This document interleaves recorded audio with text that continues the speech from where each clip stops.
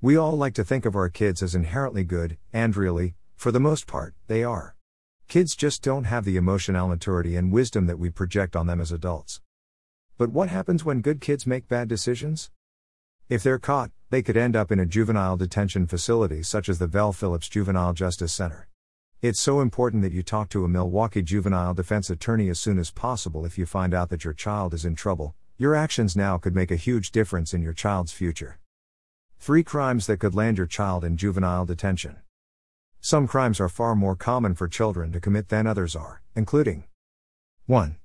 Drug possession. For the most part, kids get in trouble for possessing marijuana. However, some children are caught with more serious drugs, but either way, it's important that you talk to an attorney to help preserve your child's rights. 2. Consumption or possession of alcohol.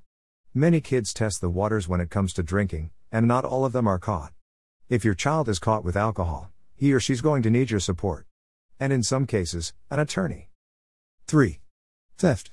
Whether kids feel they need something or they like the thrill of stealing, there are literally dozens of other reasons children pick up things that don't belong to them. 2. They often get caught with their hands in the proverbial cookie jar. Each of these crimes has the potential to put your child in a juvenile detention center. Unfortunately, juvenile detention centers are famous for their reformative capabilities. Like jails and prisons, they often lead to smarter, but still wayward, individuals.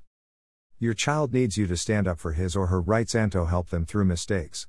If your child has been charged with one of these offenses, it doesn't mean he or she is destined for a life of crime. It does mean that you still have the ability to help your child turn things around for a better future.